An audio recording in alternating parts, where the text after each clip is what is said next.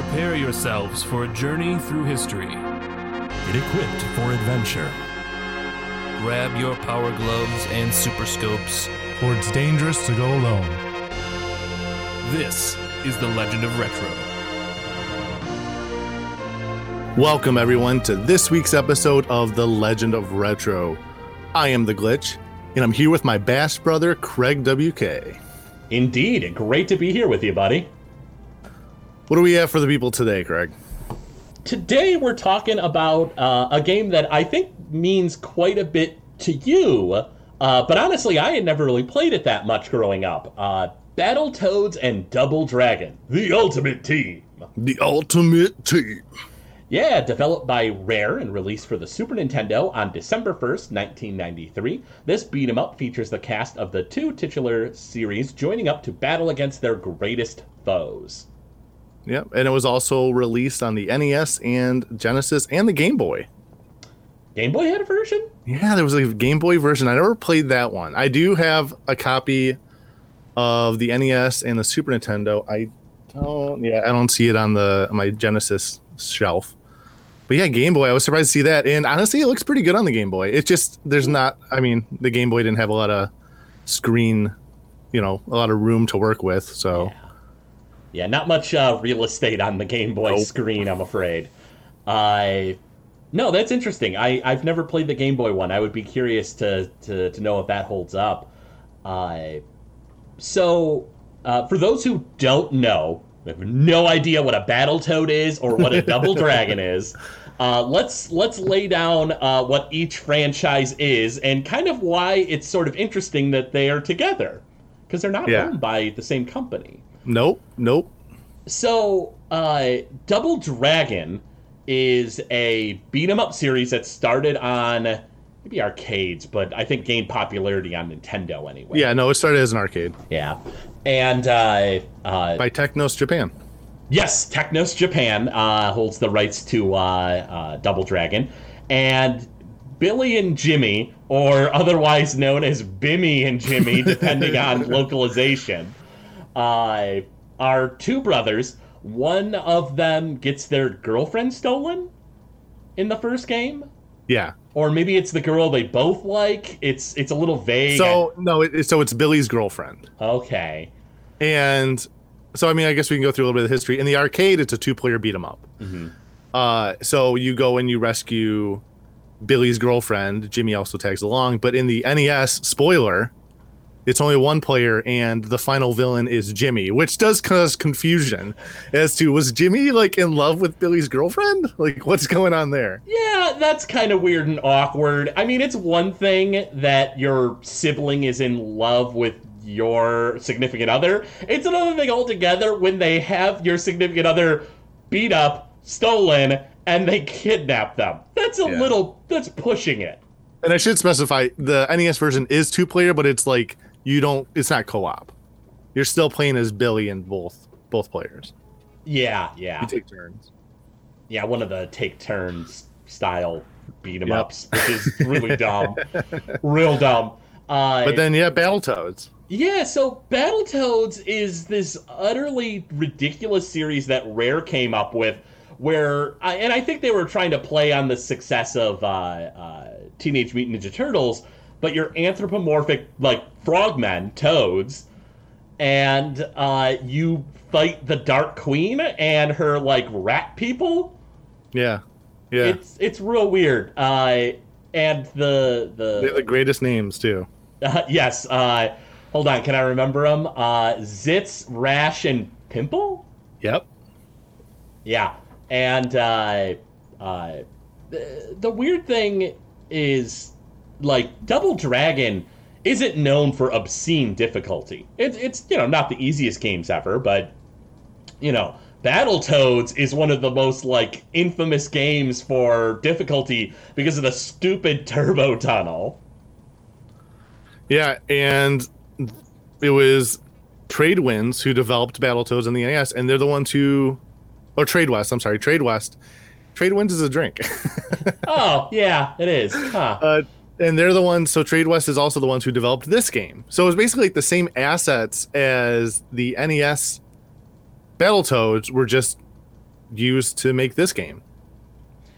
Yeah, it's well, did Tradewest make the game or did Rare make the game? Because I was under the impression that Rare developed it and Rare developed it. Yeah, that's right. Okay, I'm sorry, and Tradewest published it. Okay, right. Yeah, because I thought it was interesting that essentially Rare just got a hold of the rights to Double Dragon, and Technos Japan didn't really have anything to do with the creation of the game. Yeah, their involvement was basically non-existent. Yeah, licensing. That's it. Yeah, that's all. And because of that, I mean, there are a few mistakes. Like, did you catch that? So Willie is a character that's the one you fight at the end of Double Dragon 1. He's in this game, but he's called Robbie or something like that, or Rob. Oh, what's his name? Yeah, so it's the gun wielding guy who's Willie. He looks just like Willie from the arcades and the first game, and he's just called like Rob. I wonder if maybe they were going with maybe they used the Japanese name for him or something. Well, I think it was just a mistake, because then everything I looked up, it was just like, Rare didn't know what they were doing because they didn't know the lore, so they just named him something else. Oh man, what's interesting too is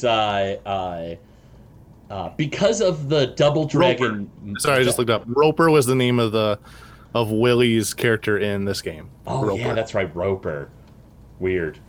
But no, I was gonna say the success of the Double Dragon movie prompted the Double Dragon cartoon series in America, and so I wonder if that had a hand in boosting sales of this game.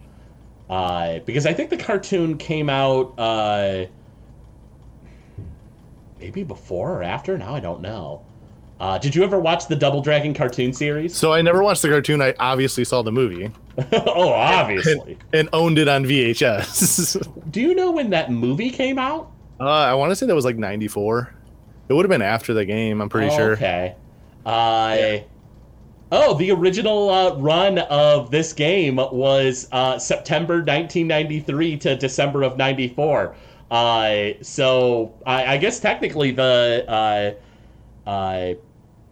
because this came out in December. The cartoon would have started by then. That's interesting. Yeah, and I mean the June. So the one on the NES was released June, a little bit earlier than the Super Nintendo version too. That's kind of weird. Although it's also weird that the Nintendo was still having games, pumping out games. I mean, that's when all the DuckTales 2 and Little Samson, all those hidden gems started coming out then. Gems that nobody had because they moved on to the Super Nintendo, so now they're expensive. Because the Super Nintendo had been out for 3 years. Mm-hmm. So yeah, let's. So they take these two, different worlds and they combine them in what I consider one of the greatest crossovers of all time. Now that's a bold statement because Jetsons Meet the Flintstones exists, and we know that's the pinnacle. All right, video game crossovers. All right. But no, honestly, when I'm thinking about it, there's there's Smash Brothers, right?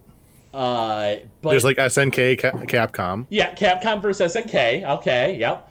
But there's not a lot of crossovers because a lot of the times game companies don't get along. Yeah, they don't play nice with each other.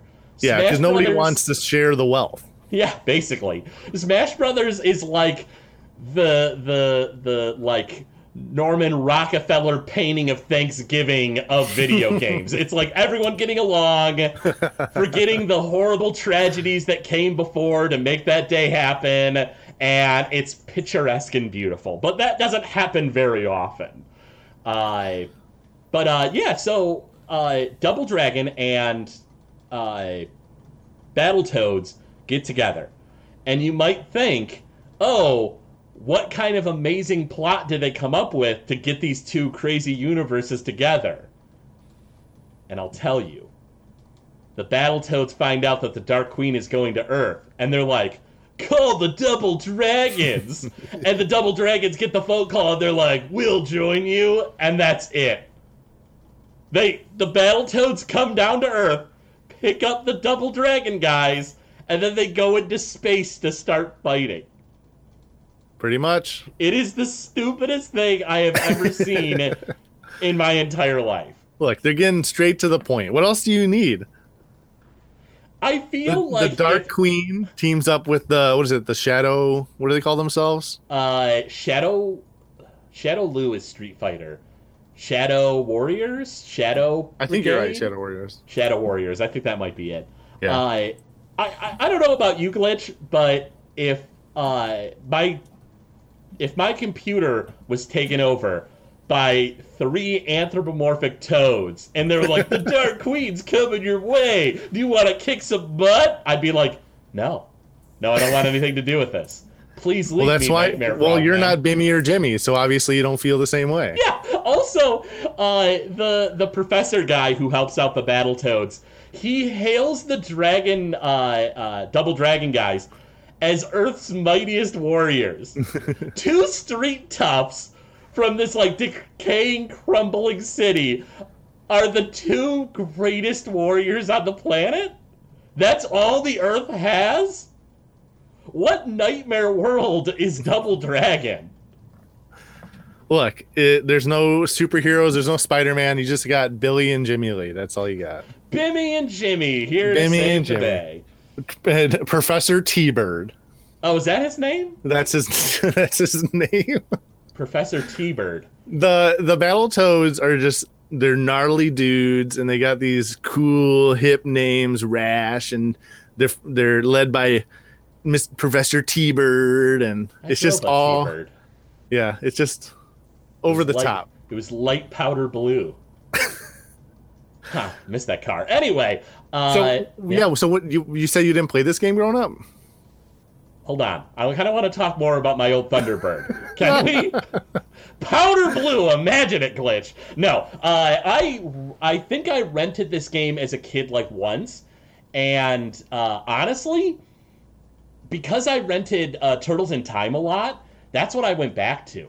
Like, this game is fun. Like, this is a very good game. And it's interesting that they pull mechanics from both Double Dragon and Battletoads. I think they do a good job of using both the source materials pretty well. But I was always such a huge fan of Turtles in Time, which I hail as like the best beat 'em up ever. And so I didn't really play this that much growing up. Yeah. And I mean, I can't fault you for that. Turtles in Time is definitely more superior than this game. And also, I mean, Turtle in Time works on a mechanic where when you're playing with co-op, you're playing with someone else, it doesn't hinder you. Mm-hmm. See, games like Battletoads and Double Dragon, when you have a weaker player, it holds the better player back. Yeah. And in games like Turtles in Time, if someone dies and lose all their lives, the stronger player can lead them to the next stage and just finish the stage. Uh-huh. No. Not in these games. In these games, the worst player dies, loses all their lives, the whole level starts over. And you continue with the lives that you had when the second player died. So you're going to have less lives than the person that just died. And then you're going to die, and it's going to start all over again. It's torture. Yeah. Because I was the stronger player whenever I would play with my brother. My brother, for some reason, could not grasp this game at all. Really? Yeah. And I never beat this game until an adult. When I had my buddy Pete come over, we played it, and he's, fairly good at games. He comes to my tournaments and does pretty well. Mm-hmm. And we beat it finally years later. But it was one of those things where, like in the original Battletoads, if you had someone that couldn't match your ability, they just, you just had to keep starting over and starting over. I don't think that I feel like on one hand, it's wonderful that games are more and more accessible, especially nowadays. I wouldn't say that there's anything inherently wrong with a game that does it the opposite way, like Battletoads, where it rewards skill rather than, allowing you to continue through the game for not being as good. But I gotta say, if you want someone to play your game to the end, maybe don't make it punishing like that. That just doesn't seem like great game design. Well, they didn't want people to beat it over a weekend, too. Well, that was the the rental market industry at the time is they didn't want it to be too easy. They wanted an excuse for for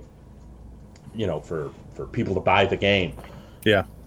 And so, I mean, we can talk a little about the gameplay. So, I mean, there's 6 stages? I think 7. Okay. And so with the main screen, you can choose any of the 5 characters. So you can choose either Billy or Jimmy, Rash, Sitz, or Pimple. Mm-hmm. Did you have a preference that you picked?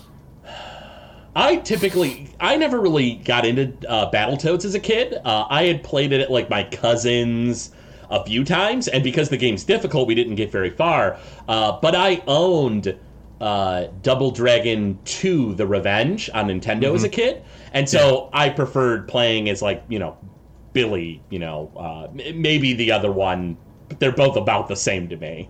Okay. And when I get into the speedrunning, those are obviously the right choices. Oh, really?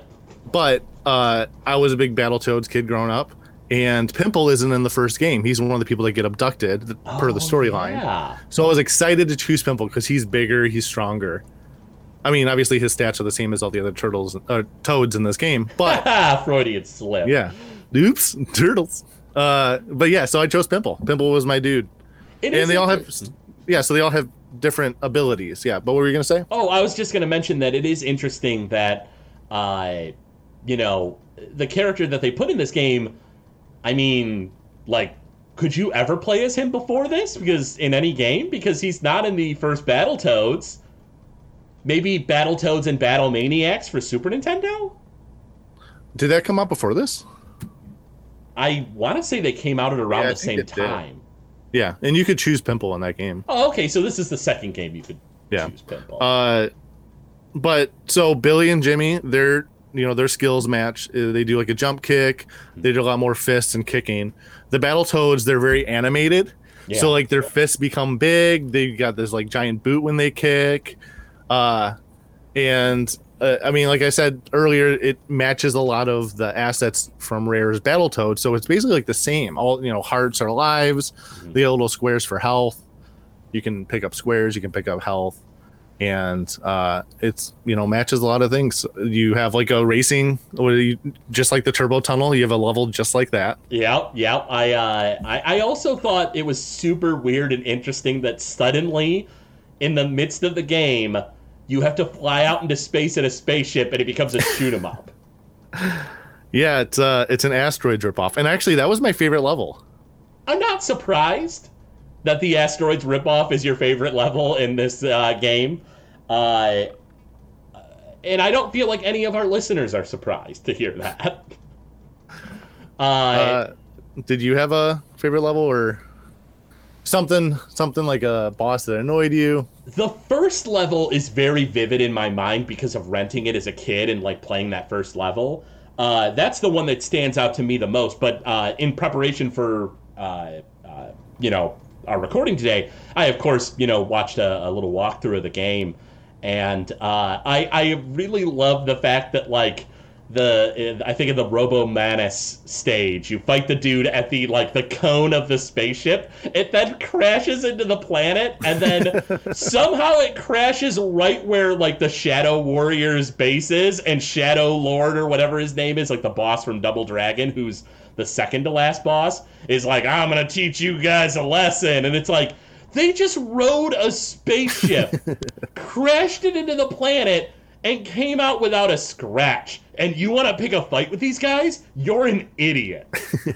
You're the biggest idiot. It's a giant missile, too. It's just, as soon as you finish the asteroid stage, all of a sudden this giant missile ship appears from the guts of the ship you just destroyed, and then just starts going. And they jump on, and they're riding this missile. It is so insane. It is utterly ridiculous. I mean, that's hardcore right there. Yeah, it is. I dare say radical. The just the sheer ridiculousness of that is awesome. I thought that it was interesting that because they're pulling from both these universes, you're in a spaceship, and the ladies with whips from Double Dragon start coming out en masse, and it's mm-hmm. I feel that's kind of fitting that the Dark Queen has a series, an army of attractive women in like jean jackets with whips. Like that's very fitting for her, but that's still really weird. Although Also, what are you gonna say? well, I was gonna say, is it just me, or should maybe the final bosses of these two franchises be flipped? Like, the Dark Queen kind of fits more in Double Dragon, and this guy with the crazy Darth Vader mask kind of fits more in Battletoads, right? I don't know, because the Queen has like superpowers. That's true. That's fair. That's Yeah. very fair. But So it's more- I think aesthetically, at least, right? Like, attractive woman with black hair, looks like a regular human, and dude in Darth Vader mask. I feel like the guy in the Darth Vader mask fits a little better in the series where they're, toads in space. Yeah, but I think Toads going off after a woman is less, like, I don't know, doesn't seem as abusive. That's fair. There's also than two bullies beating up a woman. I don't know. there is also the which I don't know if they did on purpose, but the sort of fairy tale inverse that Battletoads has going on, where you have the old fairy tales of like the princess kissing a frog and it becomes a prince or whatever. True. And this you have a bunch of toad men hunting down the Dark Queen who's evil. And so like, there is sort of this weird fractured fairy tale kind of thing going on with the Battletoads universe. And I guess you lose that if, you have cliche evil dude in helmet. Right. But regardless, both series are weird. But to add to your having the female enemies, do you remember how they beat them up in this game?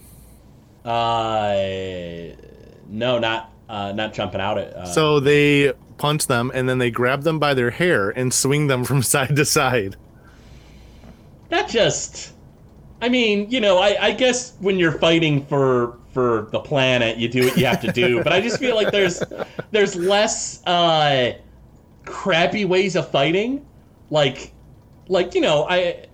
a proponent that if you're in a real fist fight, like a real fight, and fighting is scary.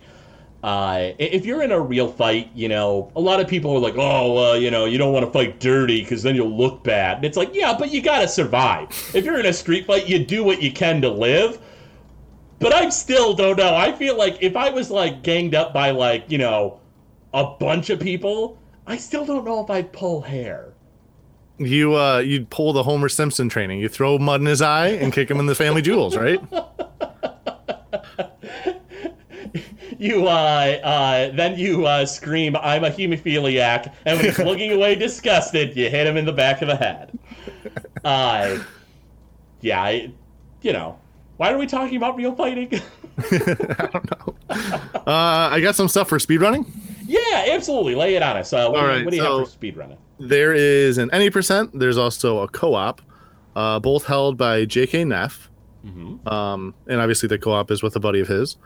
The any percent is 18 minutes 35 seconds, which seems about right. There's not a lot of skipping you can do. You can't really skip a stage. It's just executing the battles, the enemies, as quick as possible. Okay. The co-op is 18 minutes 12 seconds, so it's slightly faster.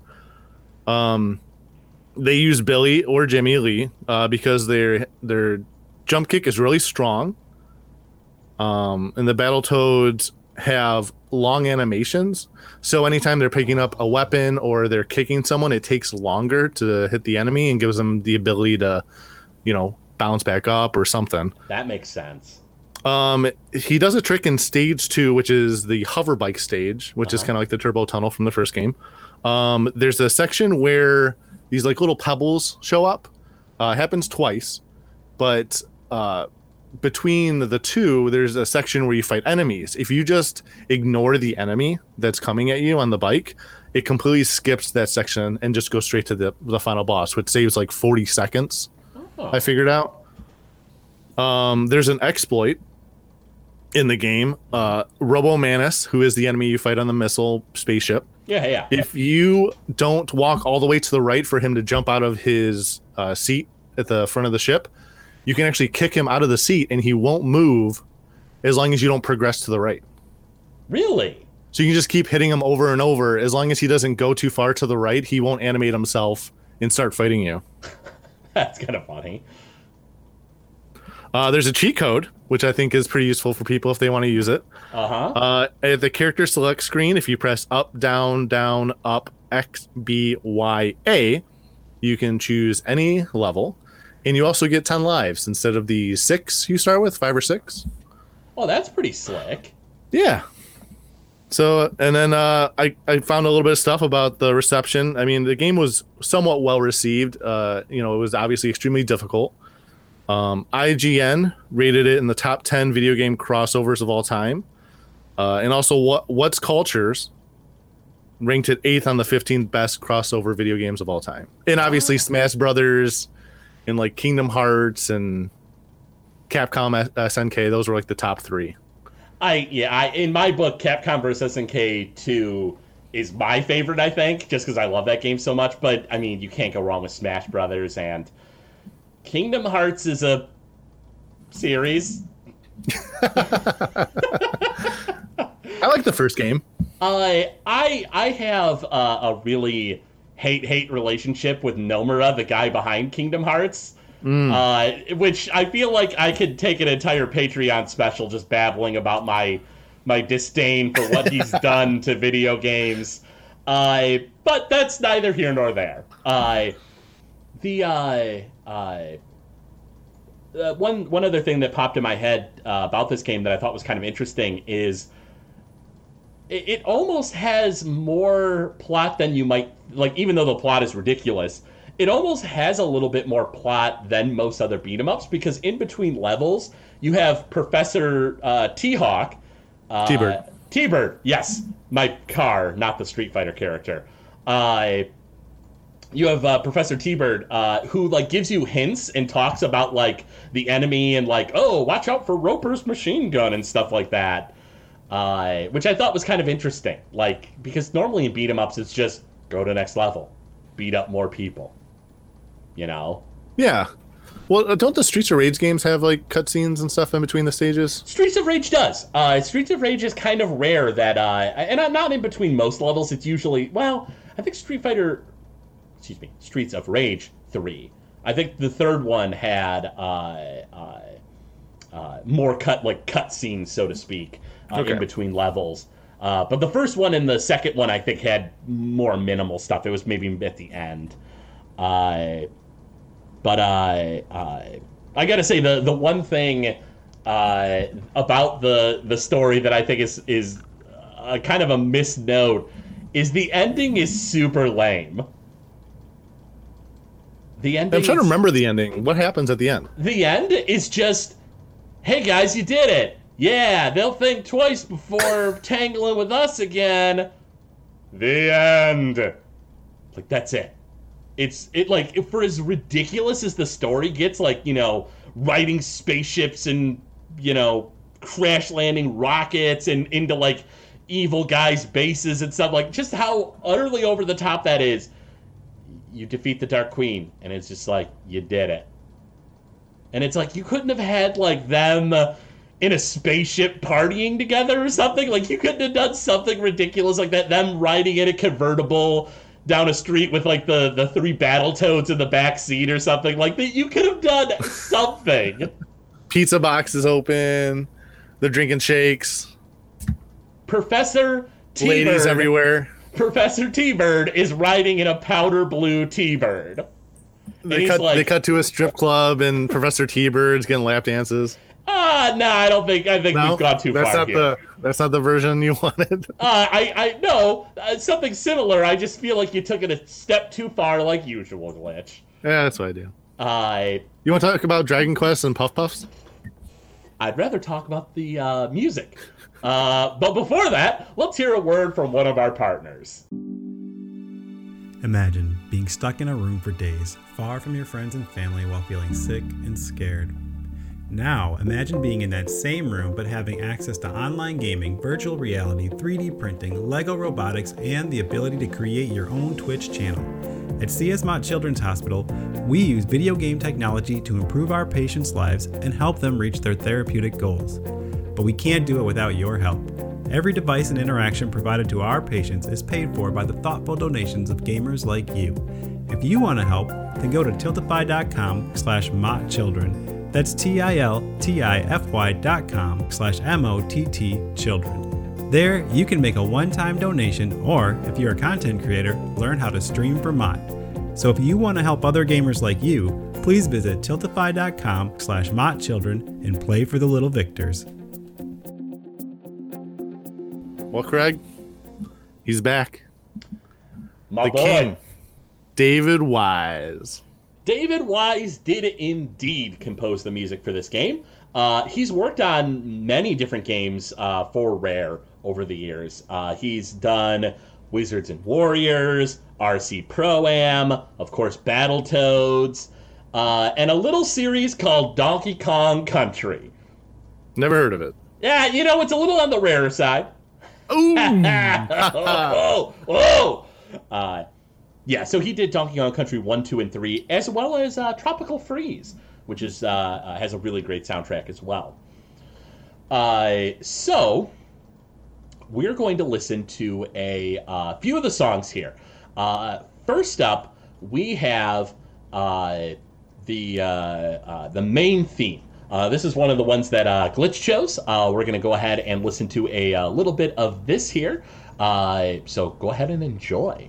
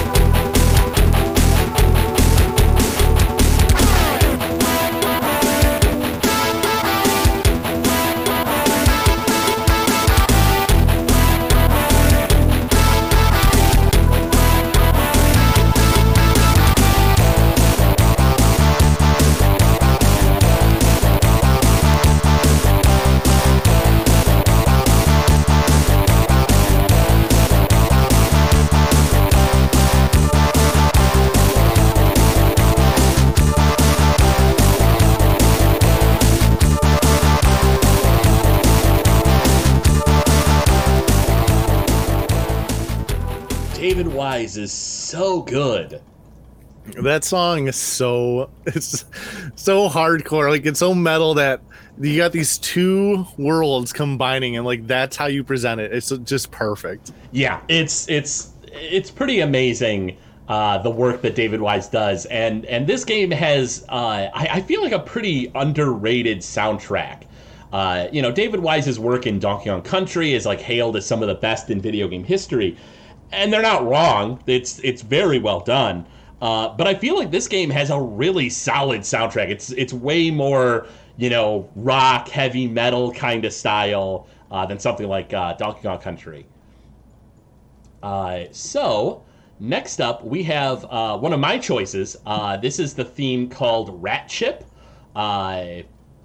This one's a little bit less rockin', a little bit more, almost like more somber, so to speak. So let's go ahead and give this a listen, Glitch.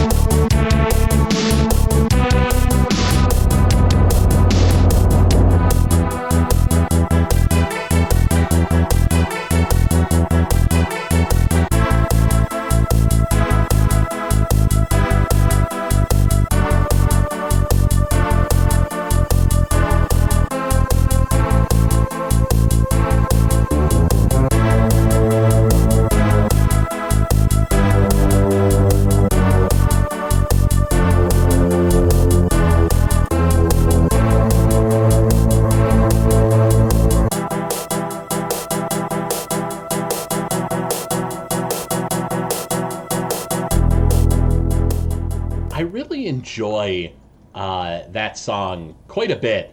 I feel like it's... I wouldn't say that this song would fit in a Donkey Kong Country game by any means, but I feel like you can tell that it's the same composer, almost like that it kind of bridges in between the two games to a certain extent, at least compositionally. Yeah, there's a couple songs on the soundtrack that are a little bit like that. This one, so this is the stage, the asteroid stage. And what's funny about it is, so you've played this whole game all the way up to this point. Controls are the same. Everything's the same. Jump, kick, punch, etc. In the bike part of stage 2, you get a little bit of time to fool around with the controls, figure out what's jump. You can move forward and backward, side to side. Okay. In this level, you're thrown into a spaceship, and immediately there's asteroids coming at you full speed, and they break apart if you shoot them. So you got to figure out what's go, what's reverse, how to move, and it's not easy. If you've ever played the original Asteroids games, those controls are very tanky, and that's exactly how this stage is. Yeah, I enjoy Asteroids quite a bit, but yeah, it is very tanky controls. Like, because you have to move forward and then hold left or right to change what direction you're going, and then press forward again to move. It's not very fluid. Yeah. So here's a song that both Glitch and I wanted to have you guys listen to. It is Robo Manus. This is the level with the rocket, essentially, right, going into the Earth. Yeah. So let's go ahead and give this a listen.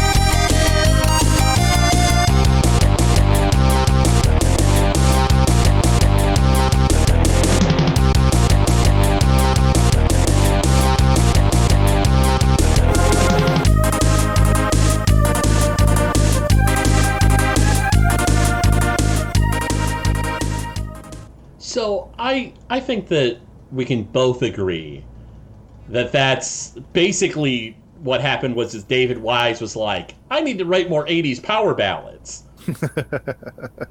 Like, that's what happened, right?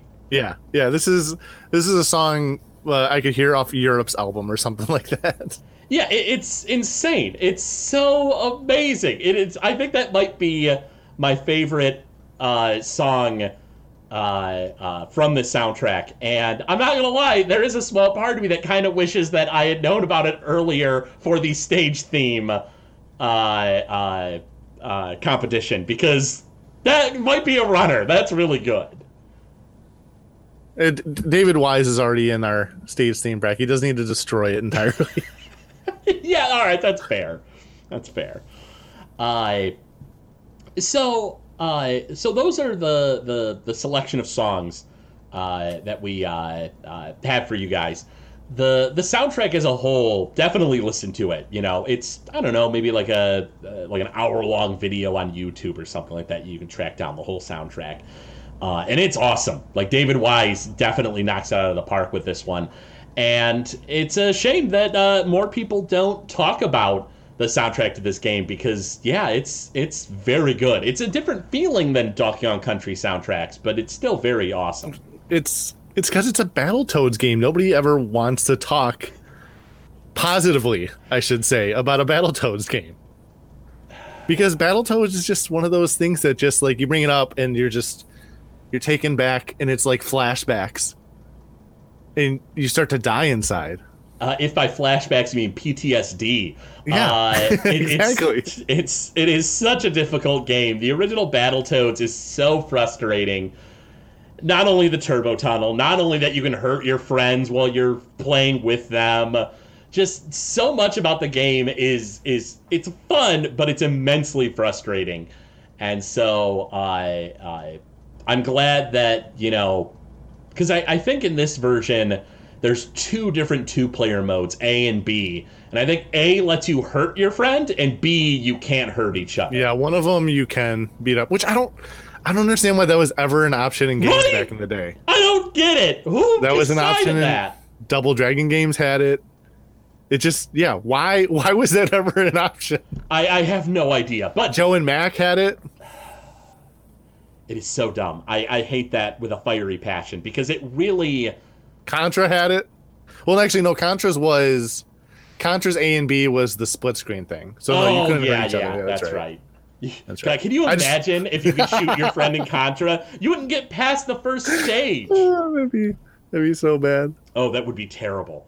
Go to shoot someone behind your friend's back and you shoot your friend. Yeah, so Battletoads and Double Dragon, the ultimate team. What are your final thoughts on the game, Glitch? Because for me, it's you know, choose the mode where you can't hurt your friend. That's the first thing that comes to my mind. But what do you have for me? Honestly, I was just gonna say, don't even play with a friend. Just play this game by yourself. Play all the characters. Figure out which one you like. Use the cheat code so you can get some extra lives. Just use the cheat code and pick the first stage if you want, and then just you get the extra lives. Or I guess you could also, like, if you get stuck at a point in the game, jump to the level after that so you can experience more or whatever. Absolutely. Yeah. But I mean, it's a fun beat 'em up. I would put this on like my list of top 10 beat 'em ups. I think I wish games did this more often, where they brought two worlds together. Like, I would love to do a Patreon episode where we talk about what would be amazing crossover games. Oh, absolutely. That would be a lot of fun. That would be a great list to make up. I mean, I'm sure they've done it with a lot of Mega Man games. Could you imagine like Mega Man and RoboPit? Oh, that'd be pretty sweet. Because you get power-ups, right? Yeah, that'd be pretty great. But yeah, so I mean, I just wish they had more crossover games that wasn't just Smash Brothers. Yeah, Smash Brothers is basically the king, and everything else is either amazing or kind of dumb. But the only parting thoughts I have are just the fact that I think we can at least all agree on one thing when it comes to these games, is that I had a crush on the Dark Queen while I was growing up. I think we all did, Craig. Yeah, I think we can all agree on that. We all pretty much had a crush on her. I tell you what, though, Glitch, let's go ahead and jump in to our Retro Relapse. Jones in for a classic game? It's time for Retro Relapse on the Legend of Retro podcast. Retro Relapse. Okay. Boy, do we have a game for you guys. So I just picked this game randomly. Craig, how do you feel about the game Wampum? What do you have to say about this game? I feel like, how do I put this delicately? It's racially insensitive Mega Man. Yeah. Yeah, I guess so. Wampum is a video game that apparently was based upon it's the North American version of Saiyuki World 2 Tenjokai no Majin. And I don't know if it got localized in such a way or if it already was, but it's called Wampum, which is a supposedly, I don't know a lot of the facts about this, but apparently back in the day, wampum was like a Native American word for currency. And the thing is there are so many Native American tribes that, like, it's not like it was the word that all Native American tribes used, you know? And so in this game, it's a pun, as in wampum, as in beating them up. And to make matters somehow worse, the character is a little Native American boy. Yeah. Yep. And yeah.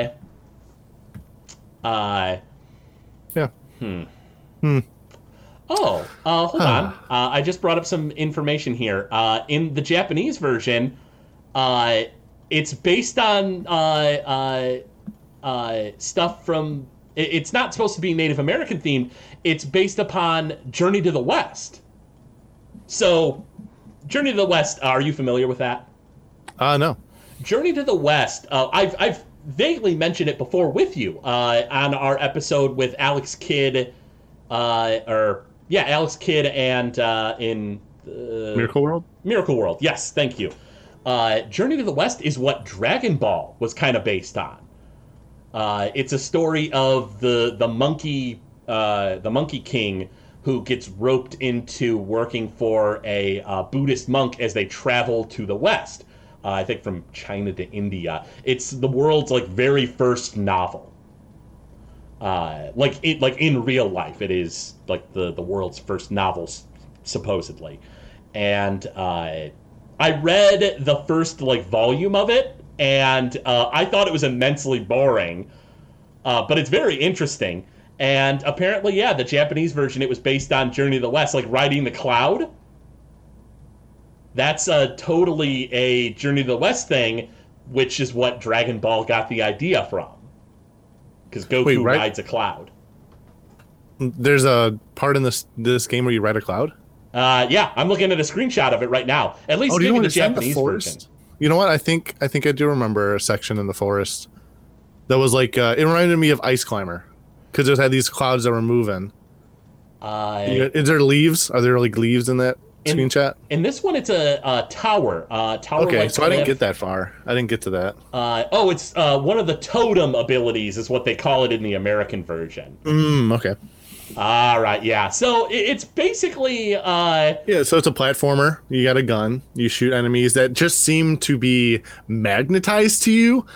I had the hardest time when I first played this to not hit any... Like, I hit every single enemy in the first part of this game. Every single one. I couldn't avoid them. And you don't get a lot of health. You have, like, 5 hearts or something, and every time you get hit, it takes a half or quarter. But you could pick up lives, which was nice. Mm-hmm. Yeah, I feel like it's not as polished.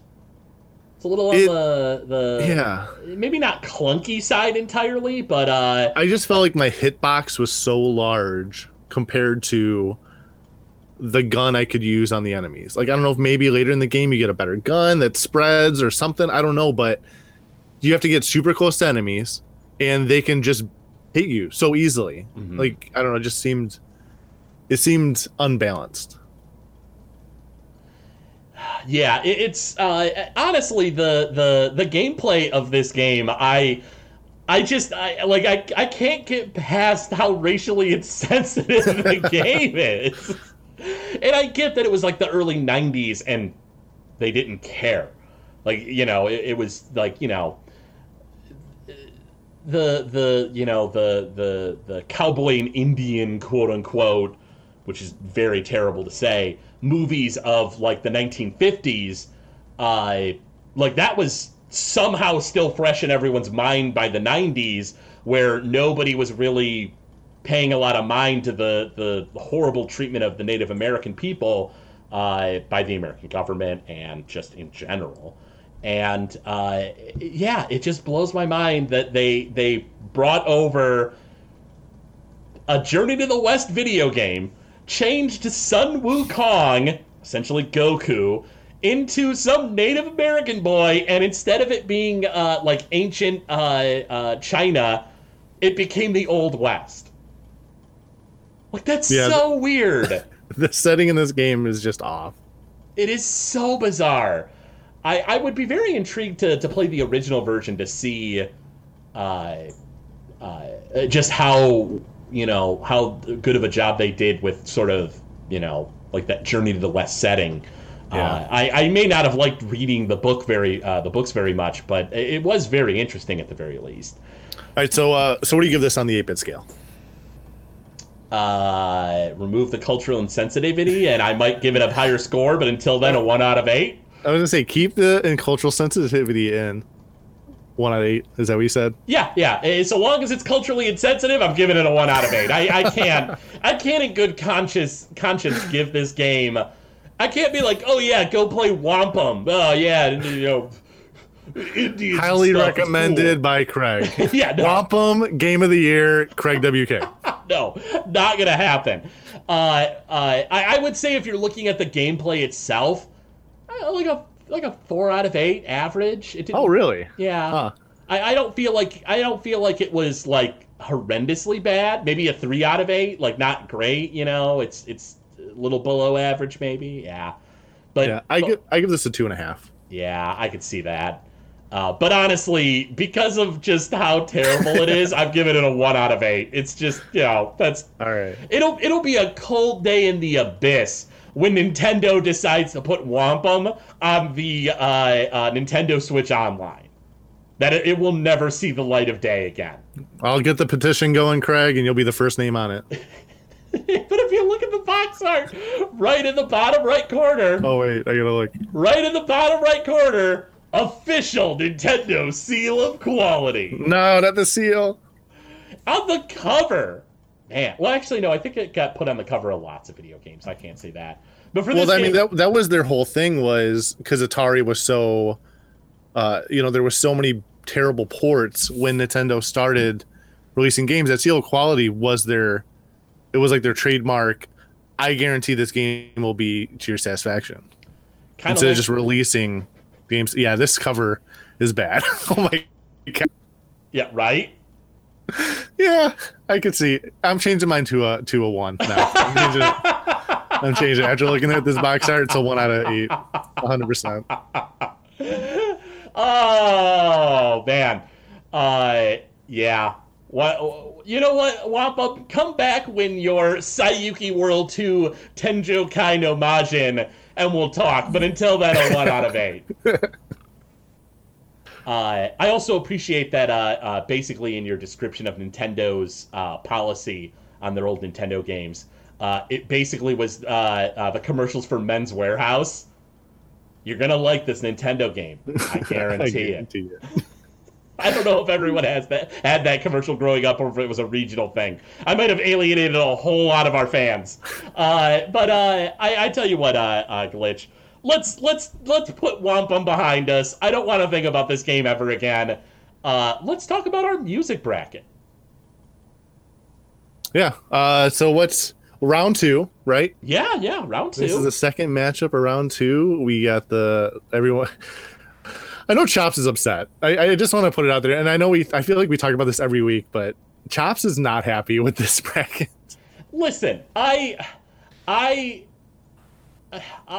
don't think we're necessarily getting the objective answers to all of these matchups, but it is what we've asked the fans to do is what song is your favorite. Now, if the fans jump in and they're like, hey, I think that this is just very culturally relevant, I want to select this song, we can't stop them. My hope is that people are choosing their favorite song or even what they think is objectively the better song if they want to, if they're having a tough time choosing. I I think that so long as our fans are doing that, we're getting the answers we should have. Maybe not necessarily the answers that are just like, oh, well, you know, Mario 1 is objectively this amazing song and it's done all this, you know, spread all this great stuff. And yeah, but is it your favorite song? You know, that's what I want everyone to look at. So I tell you what, let's jump into the first song here. And the first round here, from the composer Robert Prince, we have Doom on DOS. And this is the first song. This is At Doom's Gate, which is also known as E1M1. Yeah, that's right. So let's go ahead and give this a listen.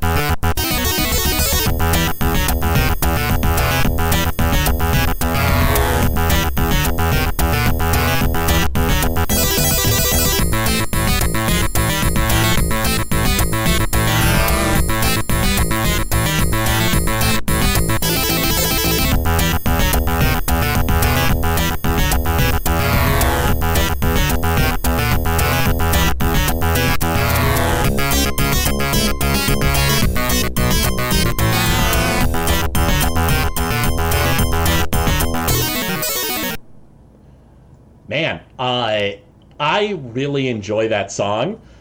However, I will say a lot of what I think does it for me is the clunkiness of that like DOS sound card. Yeah. It's if you look at it very objectively, I think that it comes off as kind of a like a lot of people, maybe not a lot of people, but some people complain that video game music is just like boops and bleeps. You know, that's what I always heard growing up, like, you know, from my family who would hear me listening to video game music. They'd be like, oh, yeah, no, all I hear is boops and bleeps. And it was so annoying. But in this, you can kind of almost understand it. But, you know, the composer, Robert Prince, was really able to pull a kind of metal sound from such rudimentary sound technology. Yeah. And I mean, so was that Rock and Roll Racing? Is that the game where it took popular rock songs? Yeah. And converted them? I mean, honestly, it sounds kind of just, that's exactly what this is. It's a metal song that was moved over to the DOS soundboard and to the DOS chips. Mm-hmm. And this is what you get. And it's perfect for the game. It's so intense. Yeah. But yeah, I mean, I get exactly what you're saying. And it's something that, is this the best? Is this a song that would work in today's society? Probably not. Yeah. I mean, I can't imagine this being in the new Breath of the Wild or something like that. Yeah, not so much. Even in, I feel like this would be like almost a little weirdly out of place in like the new Doom game. It's like, you know, all right, yeah, I mean, it kind of fits, but it is a little weird that it would end up exactly like this. Yeah. But it is still a fun song. I really enjoy it. But I mean, I'm pretty sure it's in the new games. It's transformed. Right, exactly. Yeah. This theme is, I'm sure, at least to some degree, in the newer Doom games. But yeah, it's certainly not the DOS soundboard they're using. And well, I keep saying DOS soundboards. DOS is the, there were chips, right? Well, DOS wasn't really the chip. It was like the It was like a MIDI chip, wasn't it? Was that what it's called? Well, DOS was like a program. Yeah. You would boot a computer in DOS. I just can't think of the exact way to word that. And maybe all DOS programs, like maybe all computers from back then had about the same sound chip. I'm not entirely sure. But Sound Blaster? Sound Blaster, maybe? I don't know. That sounds familiar. It kind of does. Yeah. In any event, though, that's the first song, and that it's going up against a classic from the composers Kenichi Matsubara, Satoe Terashima, and Koji Murata. We have Castlevania II: Simon's Quest, The Silence of Daylight, the theme of the town. Let's go ahead and give this a listen.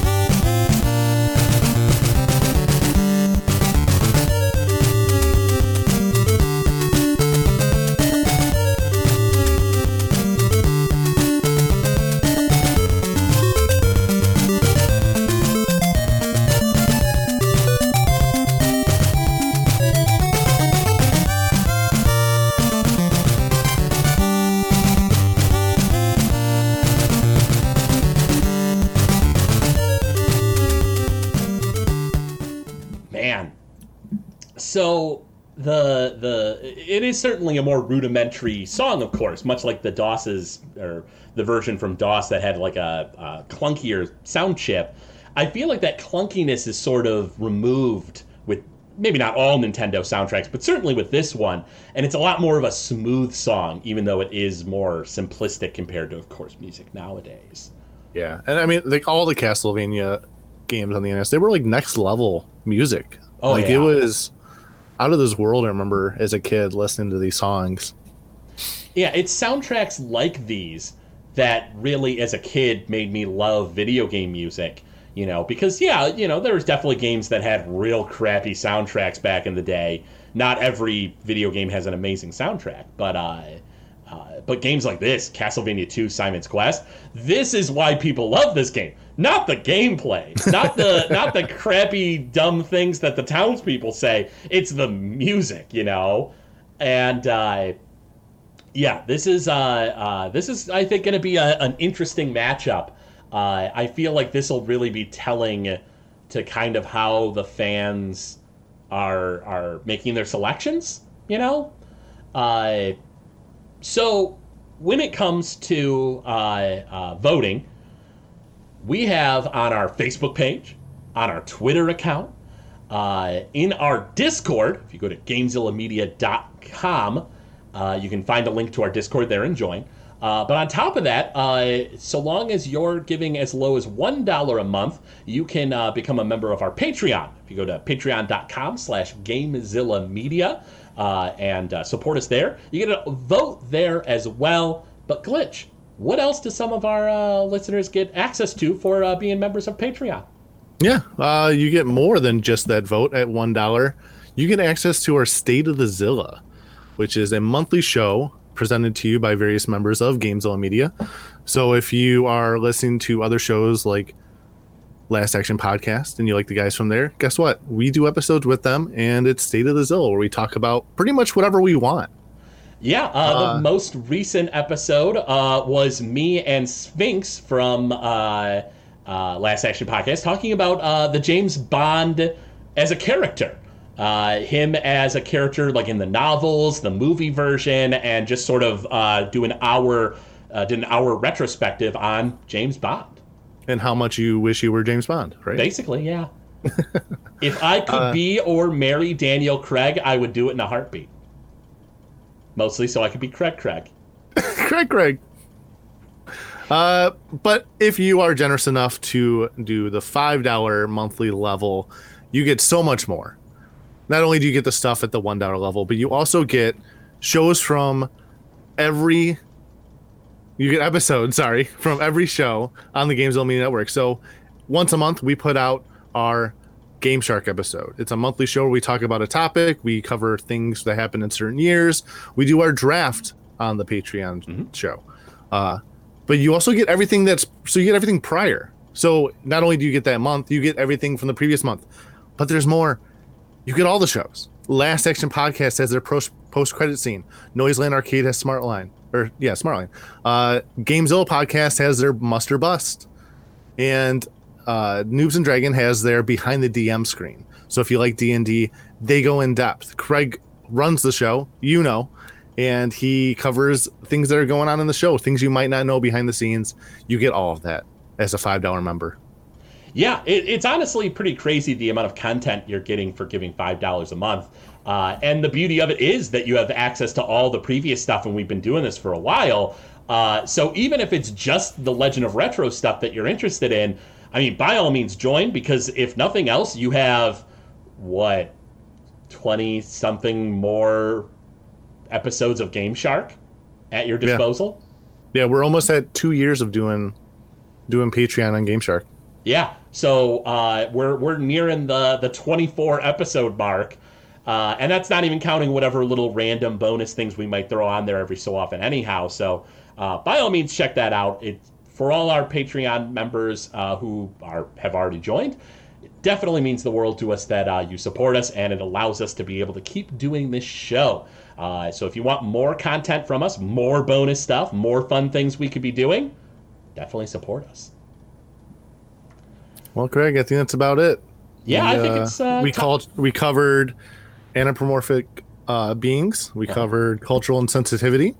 We covered Craig wanting to marry Daniel Craig. What more could you want in a Legend Retro episode? I don't think there's anything more we could put into this. So, we're going to go ahead and sign off. We'll see y'all next time when the legend continues.